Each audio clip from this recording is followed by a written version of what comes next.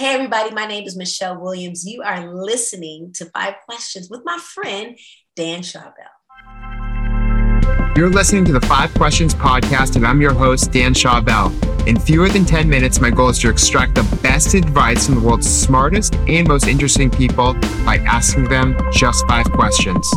My guest today is Destiny's Child member and author Michelle Williams. Michelle rose to fame as a member of the R&B group Destiny's Child, one of the best-selling female groups of all time with over 60 billion records sold. After the group disbanded in 2006, she went on to release solo albums, appeared in Broadway shows, and acted in several sitcom series like Chicago and The Color Purple. More recently, she wrote Checking In and The Daily Check-In, which we discuss in this podcast episode. Michelle, welcome to 5 Questions. Thank you so much, Dan, for having me. I'm excited about these questions. After graduating from high school, why did you doubt your ability to make a career as a professional singer and pursue a criminal justice degree?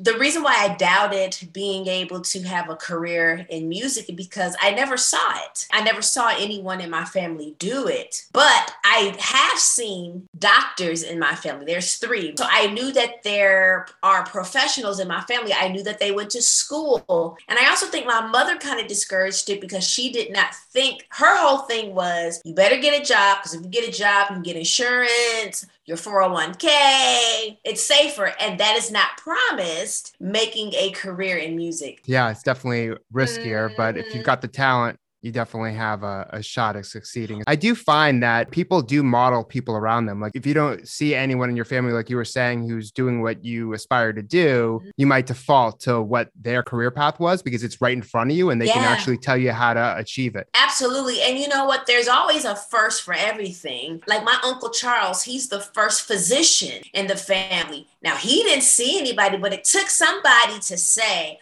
I'm going to take a risk. I'm going to go beyond what's normal. Once he became a doctor, his son became a doctor, then his nephew became a doctor. I saw that growing up to say, I knew that I would be successful because I saw success. After meeting Beyonce and Kelly Rowland in the lobby of an Atlanta hotel, how did you know that you could make it as a music group? They just had that eye of the tiger. No matter what, whatever obstacle was thrown their way. They were awesome, professional, but still, at the end of the day, sometimes some lions and tigers, they'll let you cuddle up. They're sweet, but when it's time to go to work, they're focused. It's time to go to work. So that's what I saw. And I knew that if I were never to be in the group after meeting them, I could say I met some of the most awesome, kind women. I think part of it is you saw some of yourself in them exhibiting the same qualities, the work ethic, and you're like, yeah, they're work ethic like me. and sacrifice. When I look back, I wasn't into hanging out with my friends. I was into research, reading. I was into music. I remember sacrificing my lunch break to go sit with my music teacher in high school to learn arias and take voice lessons. And when you were rising to fame, a lot of people dished you advice. Everyone became an expert around you and knew what was best for you suddenly. What's the balance between getting counsel from others and listening to your own inner voice when making career and life decisions? Before Destiny's Child, I sang background for Monica for about 6 or 9 months. And I just remember getting the phone call, going, I didn't ask permission. That same thing when I got the call to go to Houston to have a formal visit with Beyonce and Kelly, I prayed. I told my music director at my church that I got a phone call to go to Houston. I prayed about it and I'm gonna go. That was it. Because I noticed when I asked 6 or 7 people, it brings anxiety, uncertainty, instead of, like you said, following that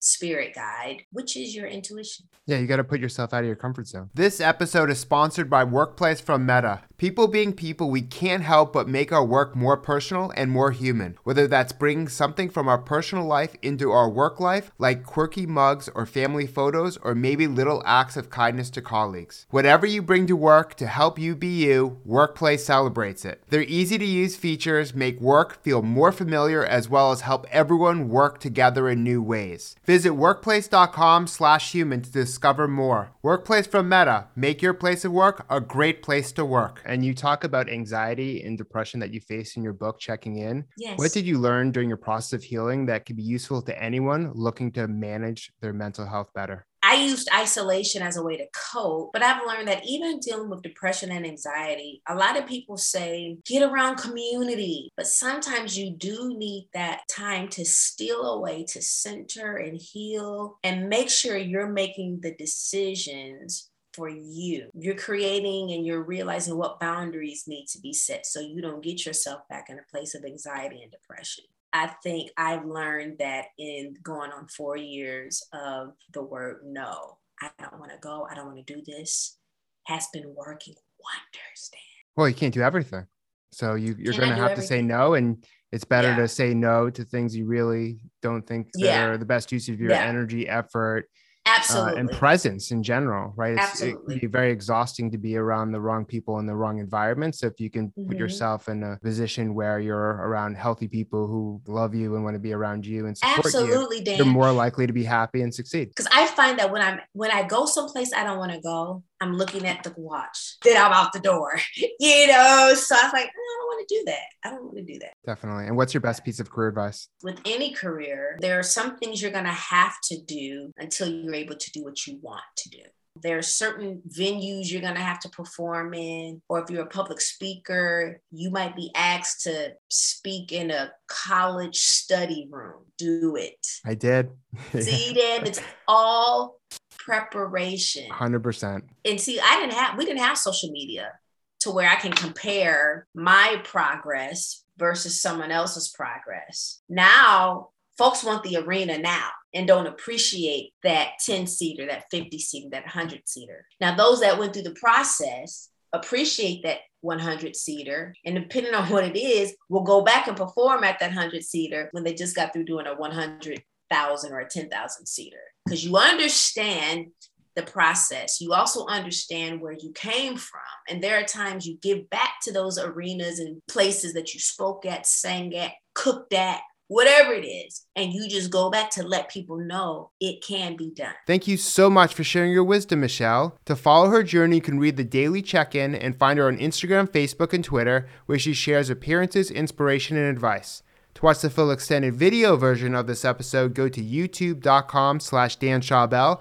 And please remember to rate and review the 5 Questions podcast on iTunes.